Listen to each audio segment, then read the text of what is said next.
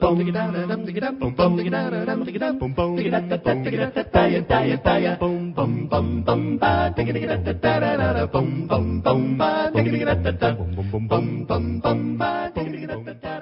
evening, folks, and welcome back on this Saturday, the 29th day of April, 2023. I'm your host, Mark Holland. Once again, it's been quite a week. Insanity obviously trumps truth. That means we need to start with this one right up front. And you knew it was coming, didn't you?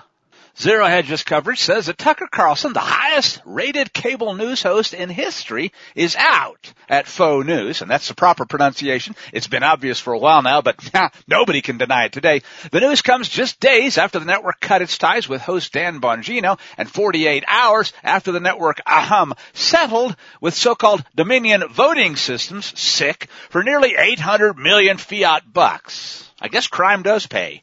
And that would be in your host's opinion, of course. And arguably anybody that's paying attention would share a similar opinion.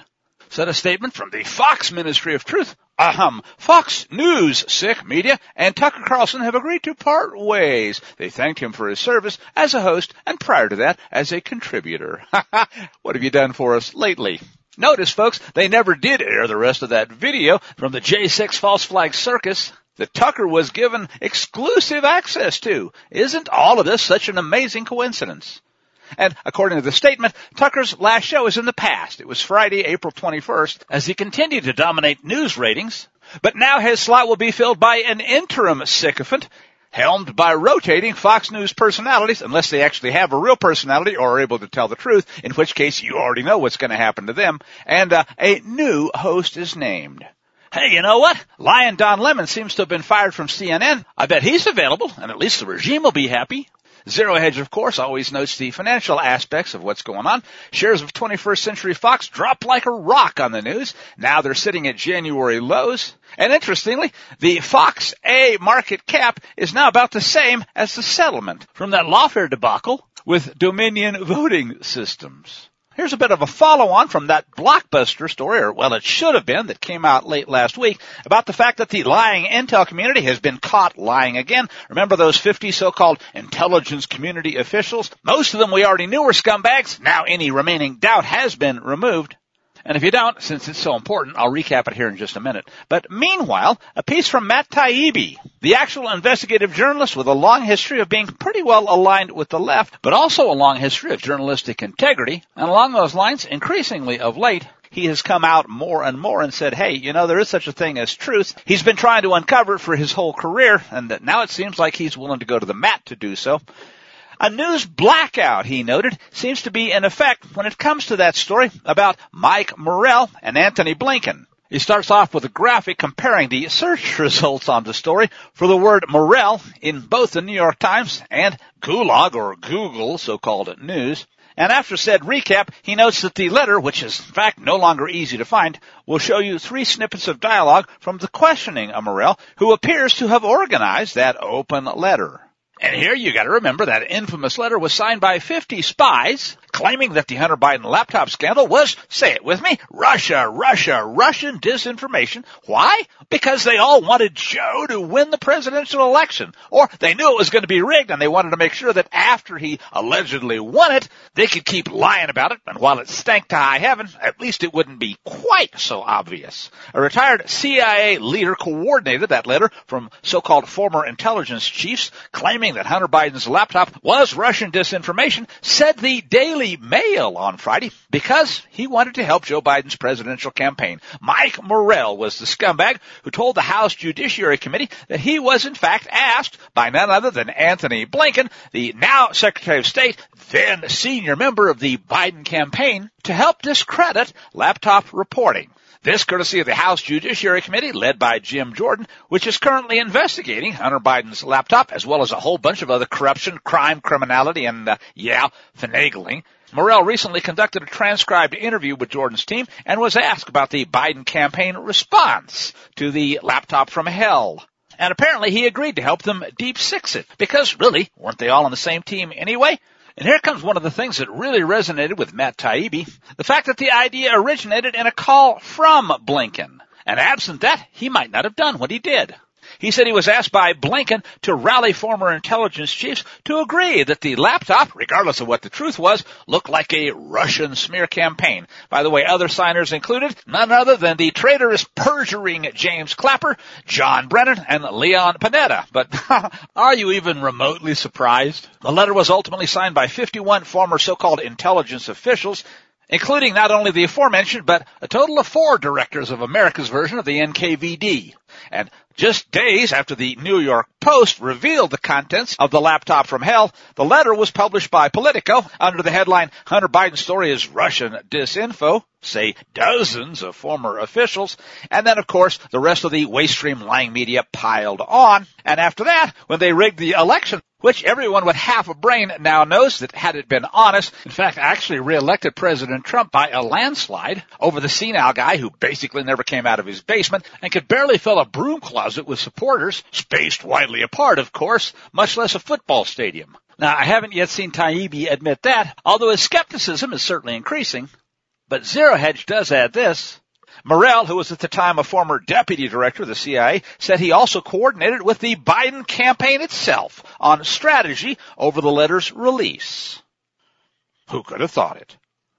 And here's one of the most disgusting things in the so-called intelligence letter, folks. When those deep state insiders finally released their public statement assaulting the New York Post story and infamously declared it had all the, quote, classic earmarks of a Russian disinformation operation, they declared their conviction that, I hope you're sitting down and haven't recently had breakfast, quote, American citizens should determine the outcome of elections, not foreign governments, unquote. And wouldn't it be cool if their votes actually counted? Because the truth is, it's the deep state that declares the outcome of American elections. They know it, and you're not supposed to. Which seems to be the real point of Taibbi's story. They're deep six in this one as best they can, too. And by any marker, he notes, this is an enormous news story. If we go by the usual measuring stick of American scandal, the Watergate story, this potentially meets or exceeds that in almost every level.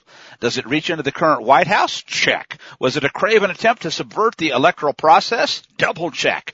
Did a presidential candidate engineer a massive public deception? Yes, resoundingly.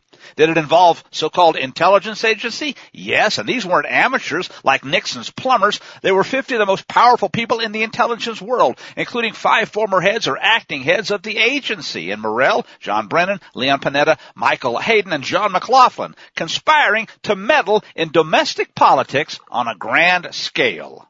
Now, here's where Taibbi hits his stride. The seriousness, he writes, of the actual laptop story, at least what's been disclosed so far, is still not clear. I've long thought that the suppression of it by Facebook and Twitter had clearer import, being a historic censorship first. However, if it can be proven that this Russia disinfo whopper was laid on the public at the behest of the Biden campaign, oh, and we'll come back to that, folks, in just a second here, with the aid of the so-called intelligence community, that, he writes, escalates things to a new level of scandal far above even the censorship issue.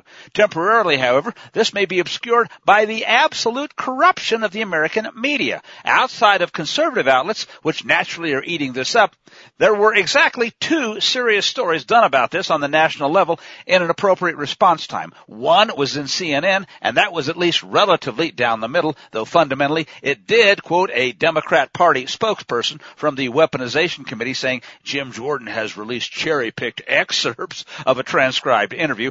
The same Democrats from the same committee also, he writes, called my testimony cherry-picked, and also called the testimony of those FBI whistleblowers cherry-picked. They seem to love that word, especially when they've been caught red-handed and somebody actually comes right out and confesses. But I think, folks, the best way to put this in perspective with the hindsight of history and things that we now know were rigged all along is right from the senile horse's mouth. Or is it the other end? Not to mention the fact that while we smelled it years ago, we now know that the entire Russia thing was literally BS since shortly after the last almost but not quite rigged presidential election back in 2016. So here's a bit of history that now at least certainly ought to ring even more true than it did about 6 years ago. And if you don't remember this debate clip, you certainly should. Please respond, and then we're going to have follow-up questions. If this stuff is true about Russia, Ukraine, China, other countries, Iraq, if this is true, then he's a corrupt politician. Right. So don't give me the stuff about how you're this innocent baby. Joe, they're calling you a corrupt politician. Nobody. President Trump, I want to stay on the issue of race. We're talking about the issue. Laptop from hell. President Trump, we're talking about race right now, and I do want to stay on the issue of race. President Trump, I have to respond to that. Please. Because look, there are 50 former national intelligence folks who said that what he's accusing me of is a Russian plan. They have said that this has all the 5 former heads of the CIA, both parties, say what he's saying is a bunch of garbage. Nobody believes it except his and his good friend Rudy Giuliani. You mean the laptop is now another Russia hoax? That's exactly what. Is this where you're going? This is where he's going. The laptop is Russia, Gentlemen, Russia. I want to stay on the issue of race. You have to be kidding. Here we go again with Russia. And did you notice again the so-called moderator? I want to stay on the issue of race. I want to stay on anything except the fact that, this is going to eventually come back to bite us all if the truth ever comes out. Now it has, and they're still pushing the lie. From Remix News via Zero Hedge, another story that we're going to have to concentrate on a bit more over coming weeks for reasons that will increasingly become obvious as well. Germany's green energy delusion, says the headline, has an enormous economic and, environmental price tag. Now, with the closure of Germany's last 3 nuclear power plants, the country's 60-year era of nuclear power generation has come to an end, and along with it, much of what's left of their prosperity. As if the Biden Fuhrer hadn't pretty well blown that one out of the water already, pun intended. The move was originally planned for the end of last year. However, due to uncertainty, and isn't that a cute way to put it, over energy supplies, in the wake of the World War III front opening up between Russia, and Ukraine, and of course the destruction of the Nord Stream pipelines, the coalition government extended the deadline until the weather warmed up a bit. For a long time, nuclear energy, it says, has been one of the most divisive areas of energy policy in the EU's supplies. They certainly have all kinds of economic problems, which are only being made worse by literal hyperinflation in energy costs. But the radical green parties of Europe have worked hard, it says, to convince many people that these plants should be closed anyway. You know the old saying, shoot yourself in the foot, then reload. Reality, though, has shown that this ideology-driven energy policy comes with a heavy price. It's not by chance that energy policy expert Oliver Horte recently recalled an estimate by a Berkeley University researcher, how's that for irony, that the social cost of German nuclear plant closures had already reached at least $12 billion a year. And even though the percentage of people who now oppose nuclear power generation has fallen from almost 2/3 to only 1 in 5, I guess the prospect of freezing to death will do things like that. It seems the will of the electorate, and who's surprised at this, doesn't matter a bit. Yeah, we can rig the elections anyway. The huge expansion of solar and wind capacity in Germany is no guarantee of security. In fact, folks, since they don't generally produce enough energy over their lifetimes to really even break even when you include all the factors, they're long-term clock-winding down losers, which ultimately only put off the inevitable. The country is now increasingly having to turn to coal instead of Russian gas. On average, 30,000 tons of coal are transported daily now by trains from North Sea ports to large power stations across Germany, and imports increased by 8% to 44 million tons annually. And the Greens went after gas boilers too, it says. They're going to be banned in German homes after next year, 2024.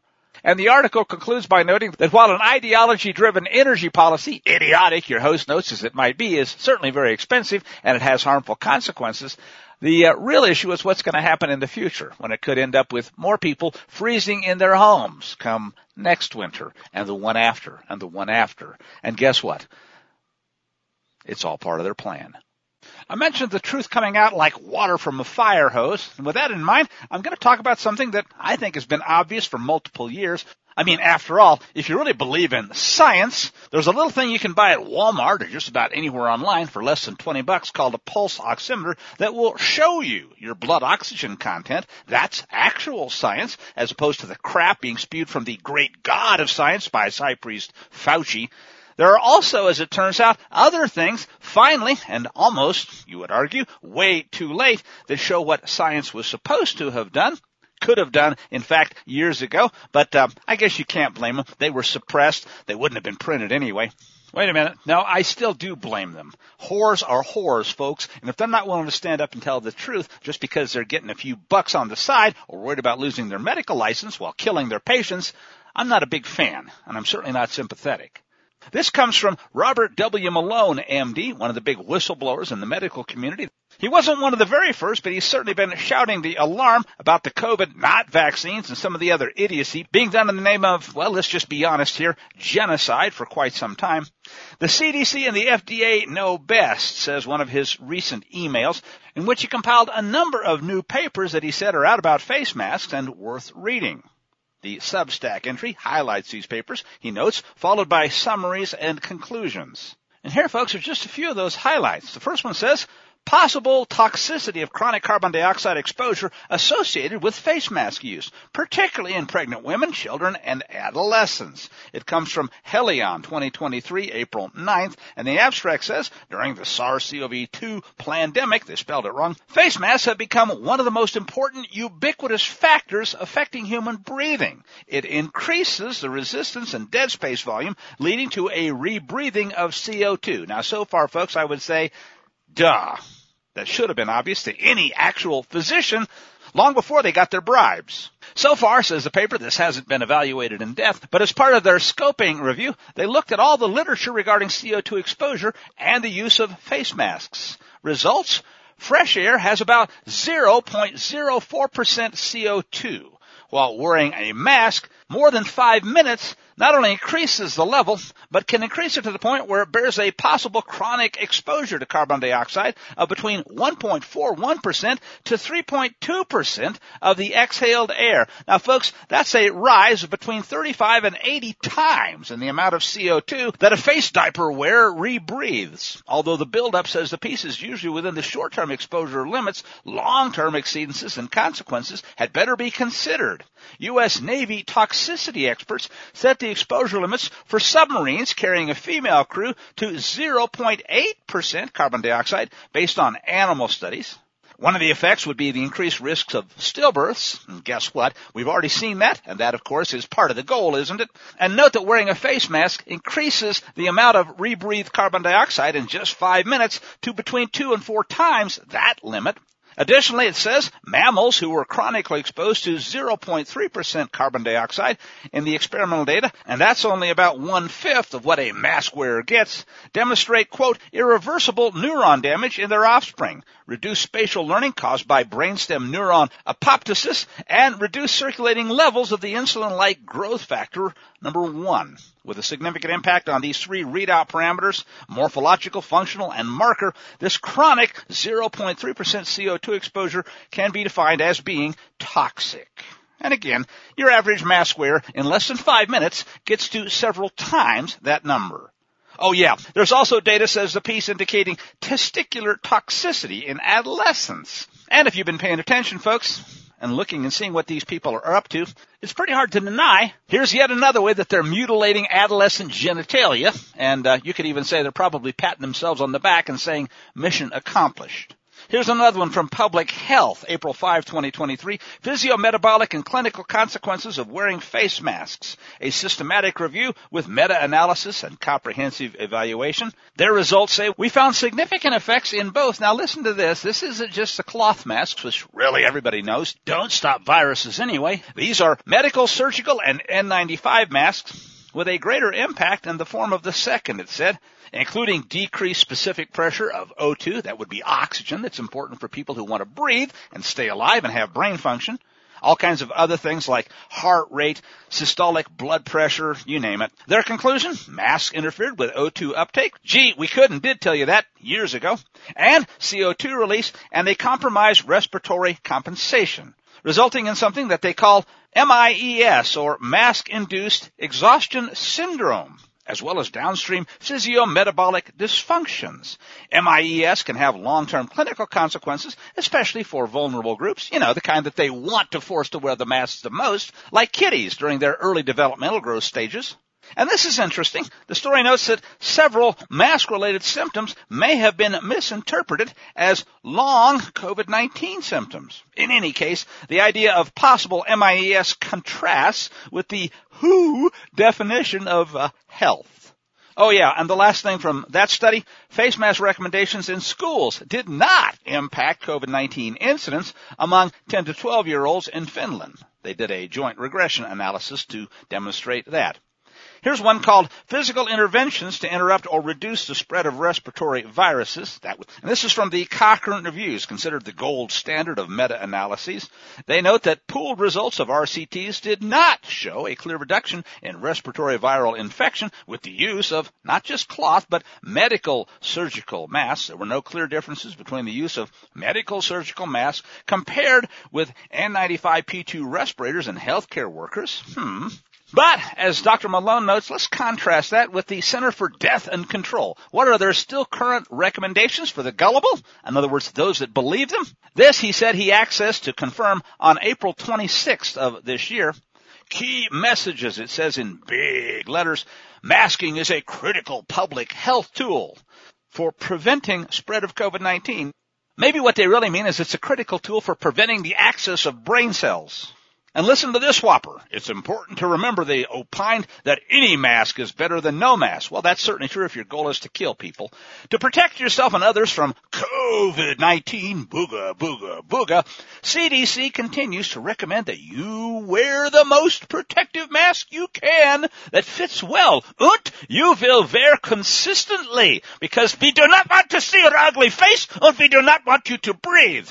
Folks, this stuff ought to infuriate you. I know it does me, and that should be obvious. This has been going on for years. The data was always conclusive. All they had to do was get out measuring devices and measure CO2 with and without masks in a group of people.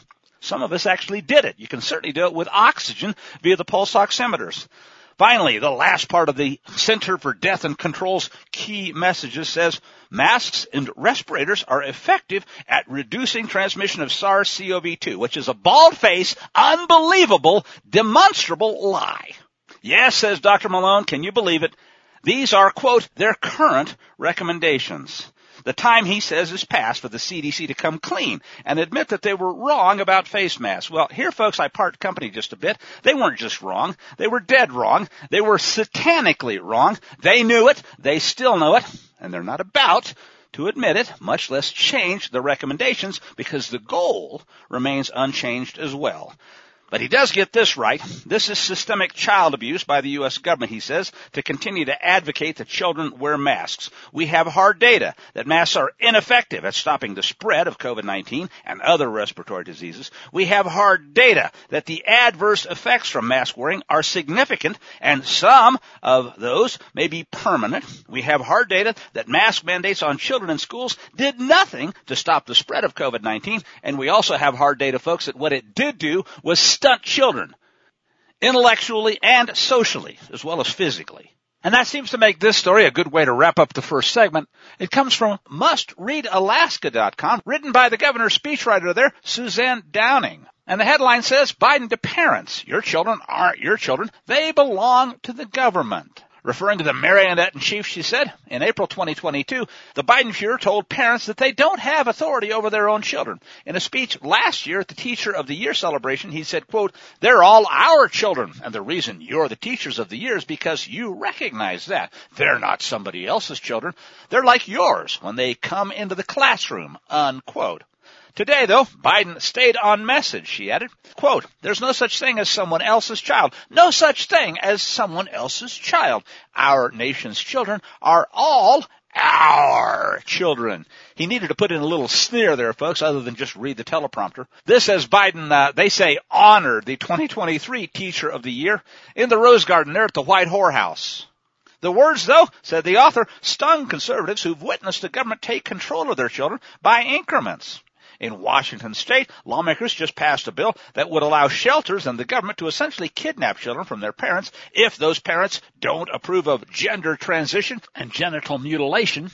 The story says procedures here, but in the best tradition of Joseph Mengele, I think we should say experiments. Alaska's Nick Begich wasn't impressed by the words of the Biden Fuhrer. The former congressional candidate said on Facebook, quote, today Joe Biden said the quiet part out loud. There's no such thing as someone else's child. Our nation's children are all our children. Let's be clear, said Begich, children are the responsibility of parents. Children are not property of the state. And while that's true, folks, it's not what the waste stream and their Communist Chinese Party masters are pushing. We'll be right back.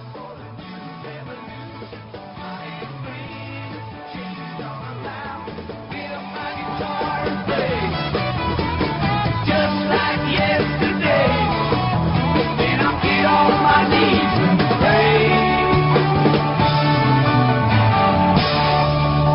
We don't get fooled again. When I think back on all the crap I learned in high school, it's a wonder I can think at all. And my lack of education hasn't hurt me none. I can read the writing on the wall. This is Mark Call, and welcome back to the second segment of the show for this evening. And kind of in keeping with the theme of a week where the truth is coming out, the lies are being revealed, but oh my, the deep state and those who despise the God of the Bible are doubling down and then doubling down again. I want to start this segment off with a couple of stories that basically make the same point. The first one comes from the Federal Death Agency, the FDA, which has once again changed the definition of a vaccine. Once upon a time, it was something that was injected into the body to cause an immune response that would then help, but not guarantee, prevention and or transmission of that same or very, very closely related infection in the future. Well, they got rid of that a long time ago, as you're no doubt aware, because if you're going to inject people with an mRNA gene therapy to change their DNA, but it has nothing to do with what was once defined as a vaccine, well, we got some splaining to do or some changes to make in the language itself, if you want to then go on to change people's bodies. Most recently, and with a hat tip to David Knight for emphasizing this, the FDA has again changed the definition. Now they've removed the part about how it has anything to do with preventing infection or transmission of whatever it is that you're supposedly being quote-unquote vaccinated for. And I guess I could point out here that if it destroys your immune system, well, it's not going to really prevent anything. But no doubt about it, everybody who's been paying any attention at all knows that whatever this thing is that's being injected into gullible people, it has nothing to do with preventing infection, much less transmission. As a matter of fact, there's a lot of data that says little spike protein factories, which is what the mRNA reprograms people's bodies to become, are actually shedding something that causes far more harm than the original COVID-19 virus ever did.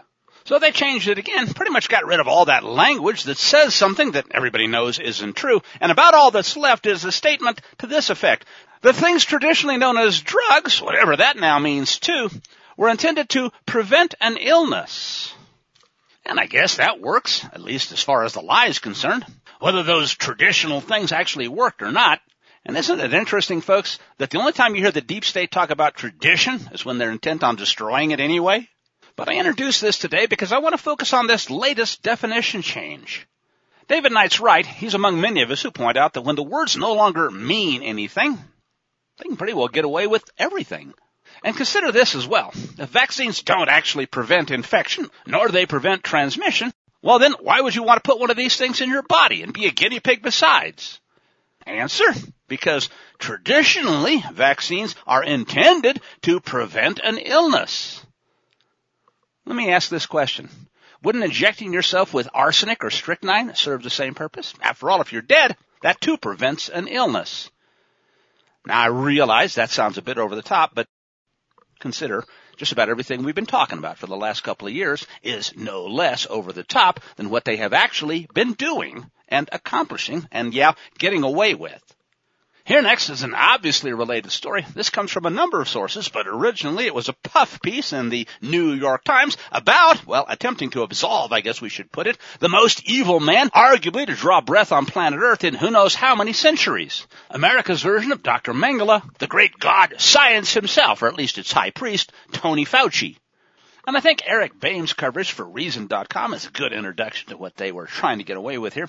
If you're looking, it begins for someone to blame for the infamous 15 days to slow the spread that turned into more than a year of shuttered schools, closed businesses, and fraying social connections, not to mention the biggest economic act of destruction in American and perhaps world history outside of World War, but hey, it ain't over yet. And certainly, as we're now seeing, at least part one of the biggest act of genocide in human history. Well, says Tony Fauci, don't look at him. Quote, show me a school that I shut down and show me a factory that I shut down, said Fauci, former White House coronavirus czar, now retired public health official who still, folks, hasn't been put into an orange jumpsuit or tried for mass murder, much less treason. But he became the face of both the Trump and Biden regime's handling of the plandemic. And now he's done a lengthy sit-down with none other than the New York Times. Quote, never, I never did, unquote. Says Reason, the interviews framed by the Times as an inside look at Fauci as he, get this folks, wrestles with the hard lessons of the plandemic. Yeah, they spelled it wrong. And the decisions that will define his legacy. The decision that so far has defined his legacy is failure to indict. But when it comes time to answer the tough questions about who was actually at fault for America's botched response, some of us would say it goes far, far beyond that. To the COVID-19 pandemic, the doctor, sick, is happy to pass the buck. The blame is spread around not only to the CDC, which your host has suggested for a long time stands for Center for Death and Control, but some make a good case that it also causes death to children. And there are, of course, other so-called public health apparatchiks for which Fauci became a convenient and willing personification, but also the politicians who followed the public health recommendations without, says Reason, any consideration of the costs involved. Your host will note, nor did they consider the ethics, the morality, much less the law of what they did. But, notes the piece, here's the most interesting and illuminating part of the exchange. And again, we're quoting the evil American Dr. Mengele. Quote, I gave a public health recommendation that echoed the CDC's recommendation, and maybe by now, folks, you can imagine some of the connections involved there. Back to the quote, and people made a decision based on that, said Fauci. I'm not an economist. Hell, folks, he's not even a legitimate doctor. The ones that I respect used to have an oath that went something like first do no harm, as opposed to just develop bioweapons secretly with American enemies and then see how many people you can get to eject before the death tolls make it clear what you've been up to. I'm not an economist. The Centers for Disease Control, Sick und Prevention is not an economic organization. The Surgeon General is not an economist. So we looked at it from a purely public health standpoint. Full stop. And I'm not going to argue with that. It's just that the intent wasn't to save people, folks. As we can see now in hindsight, they did a damned good job of exactly the opposite. And if you doubt that, read RFK Jr.'s book and look and see what this same guy did with first HIV and later remdesivir. Oh yeah, and while you're at it, don't forget that there is no constitutional authority whatsoever for any of these so-called federal public health agencies to even exist, much less override the Bill of Rights and every other part of the rule of law that they don't like. Back to Fauci, it was for other people to make broader assessments, people whose positions include but aren't exclusively about public health. These people have to make the decisions about the balance between the potential negative consequences of something versus the benefits of something. And unquote, let me suggest the benefits are you get to keep your job, you may even get funding. But the consequences are, well, you already know, don't you? Here's a bit more that comes from the New York Post summary of the Times Puff piece. I started to read part of this. Show me a school, said Fauci Stein, that I shut down. And show me a factory that I shut down. Never. I never did, he told the New York Times when questioned about the heavy-handed policies that he recommended throughout the pandemic. And again, he's right. He never did, personally, but I suspect Adolf Hitler could well have said something like, show me a ghetto that I shut down, and show me a Jew that I killed. Never. I never did. I guess he never really invaded Poland either, folks. He just made suggestions that people who knew what was good for them figured they'd better go along with, or else. Quote, I gave a public health recommendation that echoed the CDC's recommendation, and people made a decision based on that. But I never criticized the people who had to make the decisions one way or the other, unquote. But they're really criticizing science, because I represent science. That's dangerous. To me, that's more dangerous than the slings and the arrows that get thrown at me. Oh, really? Attacks on me, quite frankly, are attacks on science. But no, he never ordered the concentration camp, or the lockdowns, the injections, the masks. He just made recommendations, or as another godfather once put it, I want you to rest well, and a month from now, this Hollywood big shot's going to give you what you want. I'm going to make him an offer he can't refuse. Says Reason, in a certain way, Fauci is correct about all this, and I'm not going to argue that point. I think maybe you already understand why. He never called for the closure of specific schools, nor did he stand at the podium in the White House briefing room and announce which businesses were essential and could stay open and which must close. Those acute decisions were made by other people, by governors acting under color of law, but mostly by local elected officials, also, though, acting under color of law, and school boards. And they were made, in the case of schools specifically, by teachers' unions who put their hand on the scales. Moreover, Fauci didn't have the legitimate authority to make those decisions. The emergency powers, which are utterly unconstitutional besides, you may recall, invoked to require masks in public, to close schools, require proof of the Zyklon B injection, and so on, didn't grant the White House's top coronavirus so-called expert any special authority. Again, it was governors and local officials who, along with so-called public health officials, made those determinations. Damn their oaths and damn the law.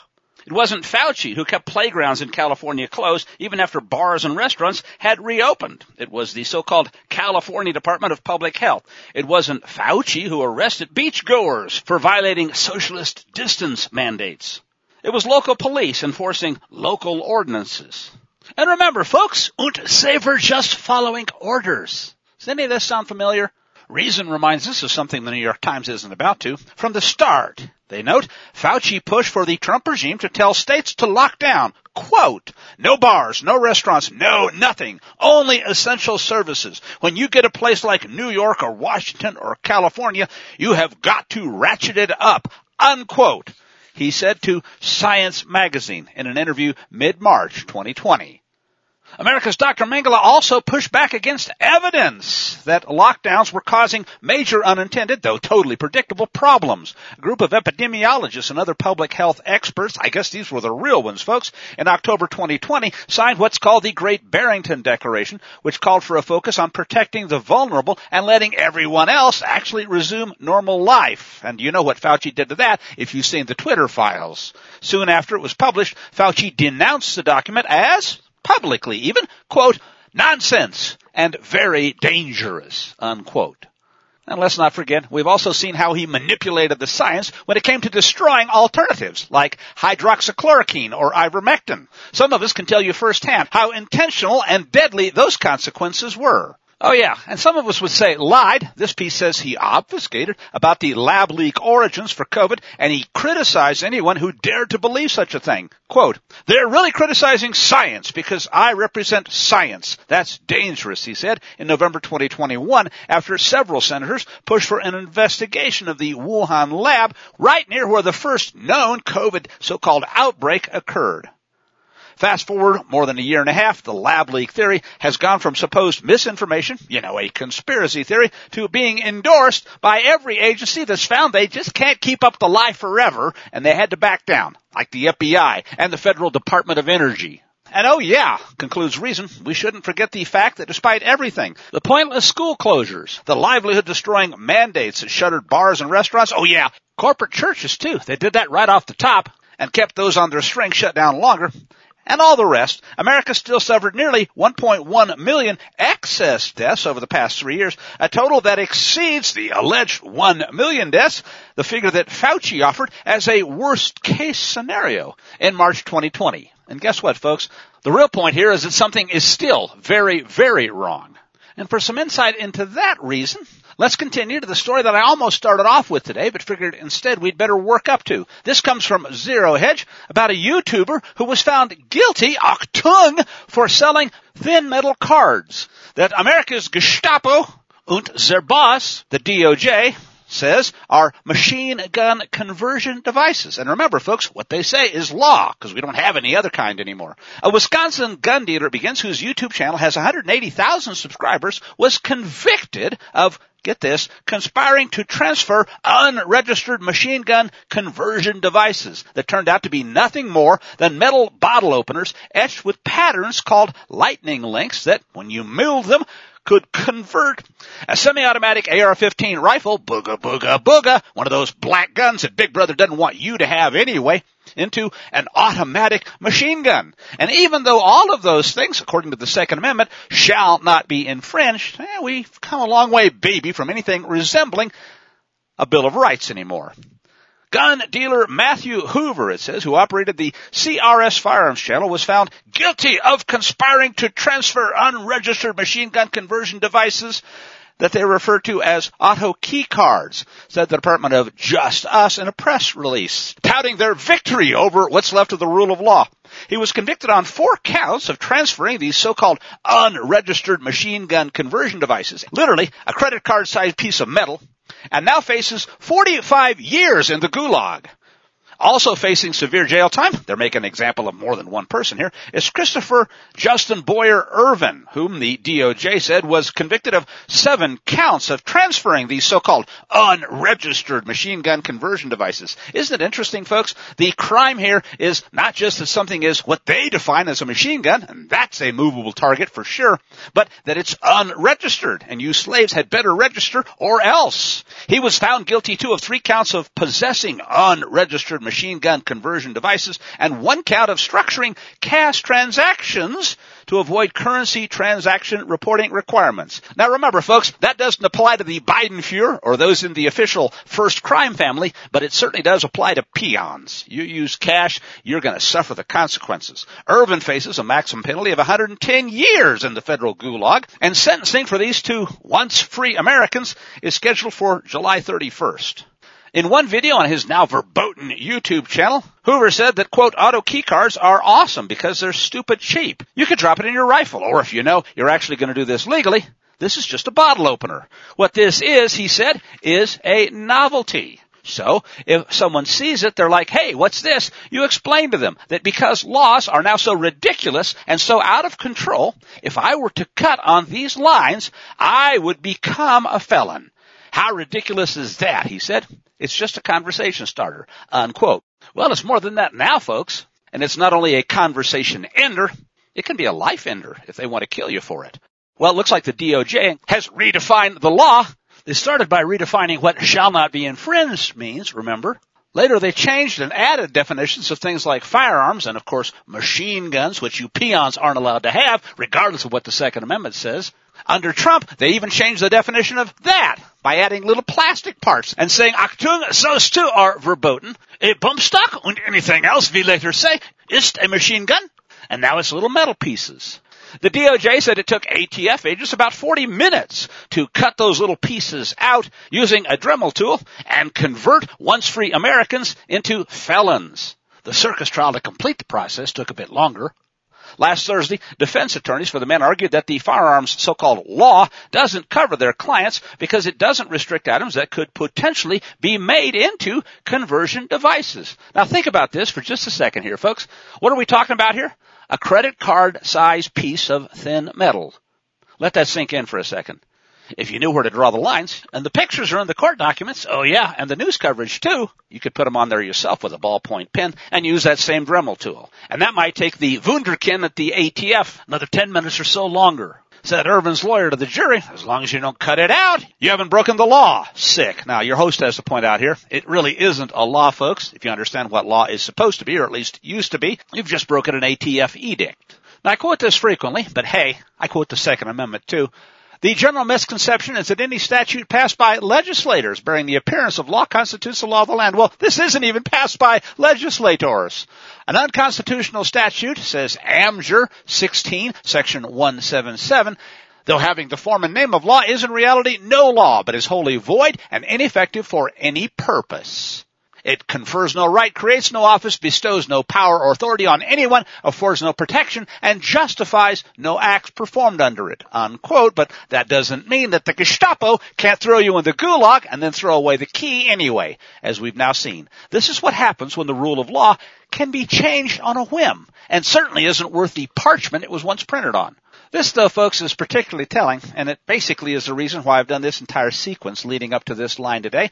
Executive Assistant U.S. Attorney Laura Cofer Taylor told the jurors, and you know what? This isn't even a real trial by jury, folks, because I guarantee you these jurors were voir dired, and anybody with half a brain wasn't allowed to sit on that panel. Before they began their so-called deliberations, here's what she said, quote, "Where is the line? That's really a question you all have to face," unquote. Well, here's the real point. That line was crossed years ago. It used to say, "shall not be infringed." And that was the brightest line the founders who wrote the Bill of Rights and the Second Amendment could come up with. Now it says, we'll infringe it any way we blankety-blank and well want to. And we'll even change the meaning of words to infringe it some more. We'll call things firearms that were once just called the right to keep and bear arms. Notice the slight difference there? Aren't they clever? We'll change the definition of words. We did it with arms. Hey, we later did it with vaccines. Now we're doing it with men and women, boys and girls too. We'll change anything we want to, and we'll use any of those things if we feel like it to kill you. And once we disarm you, you won't even be able to stop us. Aren't we clever? We'll tax, and then later we'll outlaw things that we'll define at our own whim. From sawed-off shotguns to machine guns to sound suppression devices. Achtung! You slaves can't have any of those things. And guess what? We're just working our way on up. On one and only one thing, this scumbag doing the dirty work of the Soviet totalitarian state was right. Where is the line? The author of the Declaration of Independence for these United States, Thomas Jefferson, also the third president, warned us over 200 years ago. And just listen to how prescient this truly was. Referring explicitly to the final, later the 10th Amendment to the Bill of Rights, Jefferson, in a letter to President George Washington, said, quote, "To take a single step beyond the boundaries thus specifically drawn around the powers of Congress is to take possession of a boundless field of power, no longer susceptible to any definition," unquote. Especially, folks, if they take possession of the power to redefine the very words themselves. And here, I can't help but remember what Lewis Carroll warned about in Alice Through the Looking Glass. It was a line from Humpty Dumpty, who told Alice, "A word means what I want it to mean. Nothing more, nothing less. It's about who is to be master. That is all." And folks, that's about as bluntly as it can possibly be put. Now, before we run out of time today, and for a whole bunch of reasons that should be self-evident, I have got to play this clip, which has got to be one of the most idiotic things I've ever heard a so-called cabinet secretary spout forth. And believe me, we've seen a lot of idiocy of late. As if the U.S. military hadn't been almost gutted already. Do you support the military adopting that EV fleet by 2030? I do, and I think we can get there as well. And I do think that reducing our reliance on the volatility of globally traded fossil fuels, where we know that global events such as the war in Ukraine can jack up prices for people back home. Blithering idiot, doesn't even come close. Yeah, let's reduce our dependence on fossil fuels by increasing our dependence on, say, communist Chile's lithium or maybe communist China's lithium supplies. The fact that planes won't fly as far or tanks won't drive as far is no big deal. Hey, we intend to lose these wars anyway. It does not contribute to energy security. I think energy security is achieved when we have homegrown clean energy that is abundant, like you see in Iowa. We think that we can be a leader globally in how we have become energy independent. Yeah, right up there with what we did to Germany. They don't want you armed. Hell, they don't even want the U.S. military to be able to defend the country anymore. So I guess, yeah, it's obvious. You guessed it. They have redefined insanity now, too.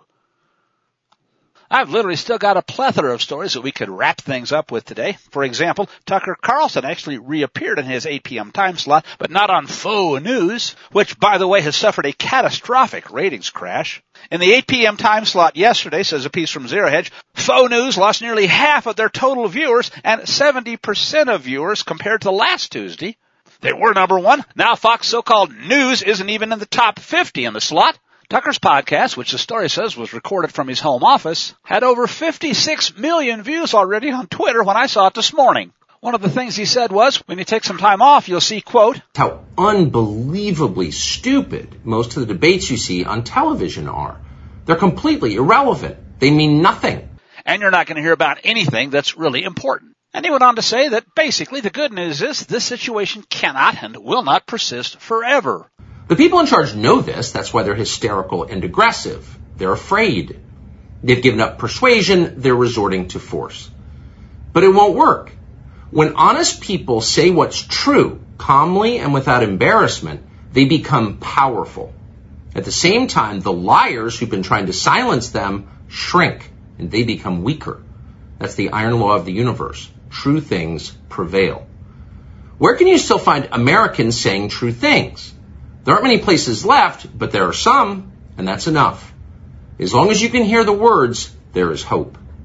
See you soon. Well, on that last part, folks, I think he basically got it right, but he added an S where he shouldn't have. In other words, close but no cigar. What Tucker should have said is, as long as you can hear the word, there's hope. Which means, at least for now, here, there still is hope.